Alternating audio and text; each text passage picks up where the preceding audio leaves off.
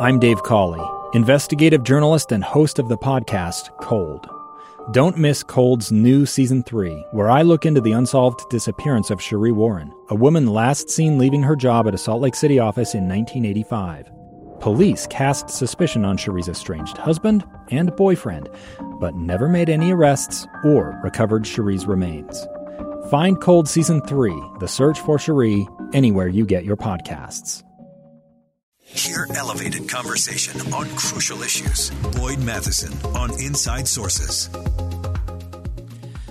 Well, as we've been covering this week, the largest family history conference anywhere, RootsTech, is underway here in Salt Lake City, emanating from Salt Lake and broadcast around the world. Over 1 million people are participating. Almost 200 countries, I think, are connected in one way or another.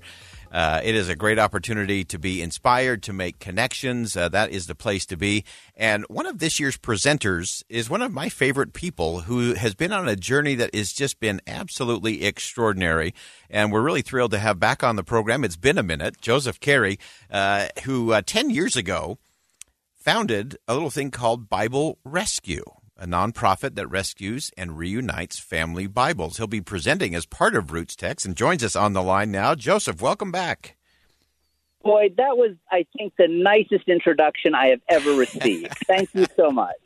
You're the best, and we are thrilled to have you back on because I have been following this journey, and I can't believe it's been a decade you've been doing this now.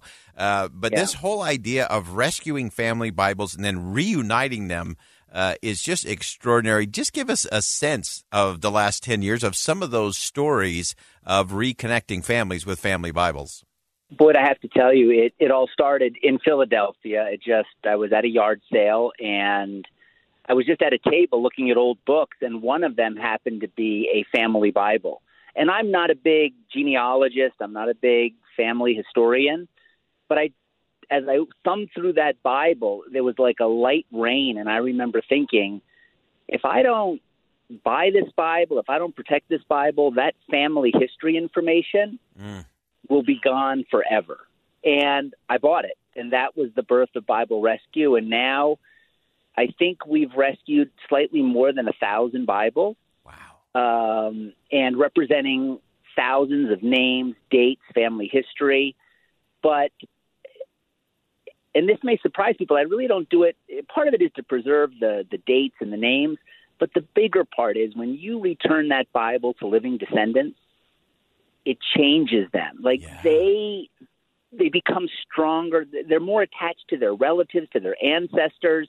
You know, I've seen it where the sons and daughters in that home, they gather around that newly discovered Bible and they start talking about, tell me about Grandma. Tell me how they came to the United States.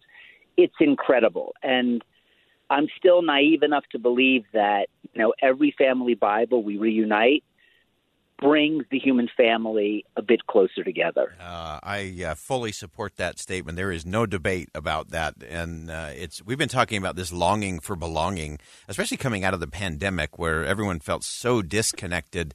And I think what you're doing with these family Bibles is that sense of holding that Bible that maybe your great-great-grandparents brought across to the country or part of some family story. There's just something to that is connecting, and it does bring that sense of belonging. It does. And to take your hand and put it on the handwriting that your great-great-grandmother, may have written in the Bible with.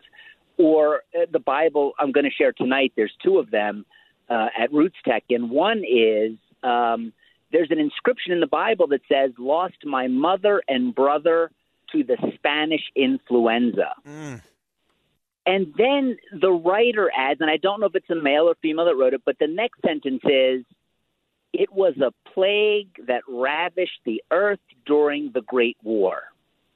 Wow. And it just puts so much in perspective, right? I mean, to lose those relatives, to go through all that suffering, and that's the only thing in the Bible. There's no names, there's no dates, there's no addresses. That's it. But it's still that precious piece of history. And the other Bible is actually from a Civil War combatant. And his inscription in the Bible is, I fought in all these battles. And the last one was Shiloh, which up to the point, and Boyd, you know this, you're a great historian, was the bloodiest battle, we fought in terms of casualties. And he says, in the Bible, I took this Bible with me onto every battlefield for the protection of its message. And to be able to give that to a living descendant, it just is so much more than the date or time. And it's one of the best expressions you'll see on someone when you're able to say, we have your family Bible. And Boyd, if I can, I just want to give a big thank you to the LDS Church and Family Search. For a while, we would rescue these Bibles, and then we would just reunite them. We wouldn't record the information inside. We're a small nonprofit, but the LDS Church approached us and said, hey, do you mind if before you reunite these Bibles, we scan all that family history? Yeah. And this way, even after we reunite the Bible, it's preserved. So in their databases. So that's been very instrumental in letting everybody enjoy what's inside the Bible. Yeah, and just multiplying those connections all around the world, which is just extraordinary. If you're just joining us, we have Joseph Carey on the line, and we are talking about this extraordinary project, Bible Rescue. It's a 501c3. It's a nonprofit, and the purposes are rescue family Bibles, record the family history information that's inside those Bibles. If you've ever seen an old Bible, there's always that dates and births and christenings and marriages and wars and all of those kinds of things. Then, of course, reuniting each of those Bibles with living descendants, which is just such a powerful thing. And Joseph, just share with us maybe one of those experiences that really surprised you, where you came in contact, you've rescued over 1,000 family Bibles and reunited those. Give us one that was kind of a surprise for you. I'm Dave Cawley, investigative journalist and host of the podcast Cold. In October of 1985, a woman named Cherie Warren left work at a busy Salt Lake City office to meet her estranged husband at a downtown auto dealership. She never made it home. Cherie's car surfaced weeks later in Las Vegas. In the parking lot of a hotel casino. No one knows how it got there. Strange. It was strange. Both Cherie's estranged husband and her boyfriend raised suspicion for investigators. I kind of thought that he might have done something. But no arrests were ever made. In Cold Season 3, we dig into double lives, make new connections in the case, and examine the difficulty raised by reasonable doubt. We want answers just as much as anyone else. They have creeps like that now too, so nothing's changed. That's the new Cold Season 3, The Search for Cherie, now available anywhere you get your podcasts. I believe she was from Louisiana, and when we can, we like delivering them and experiencing that, reunification moment. A lot of times we can't just because they live so far away. But we told her, you can go to our website, BibleRescue.org, and you can search by name. And she went there, and finding your family Bible is like a needle in 10,000 haystacks. It's tough to do, but we do it every month. She finds her family Bible. We have it. We send it to her, and she leaves a voicemail. She calls the office at night, and she leaves a voicemail that says something along the lines of, for 20 years, I didn't know if my grandmother loved me. And after receiving this Bible, she said, I now know she did. And Boyd, I looked through the Bible. I didn't see any type of sentence or paragraph or message, but something in that Bible resonated with her and allowed her to close a chapter of pain in her life that was there for 20 years. That's what I mean about these Bibles have this ability to bring the human family together. Look, you're in the world of politics, which can be very divisive.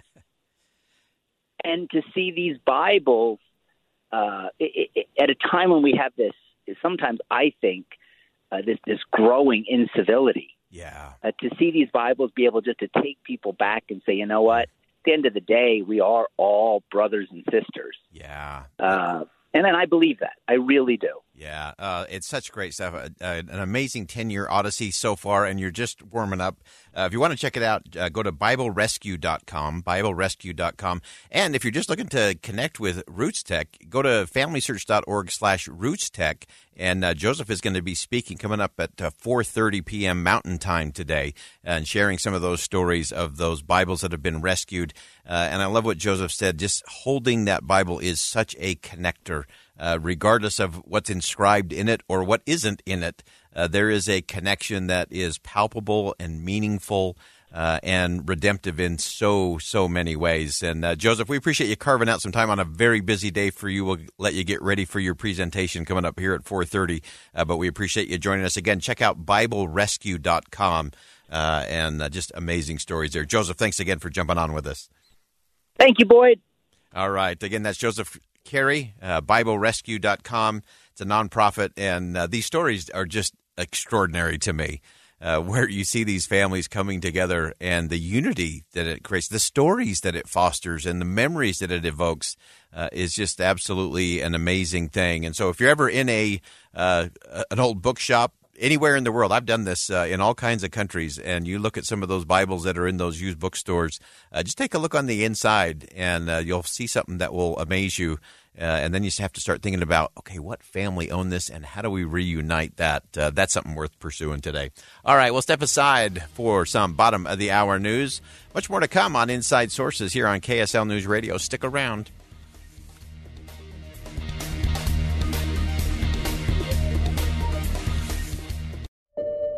I'm Dave Cawley, investigative journalist and host of the podcast Cold.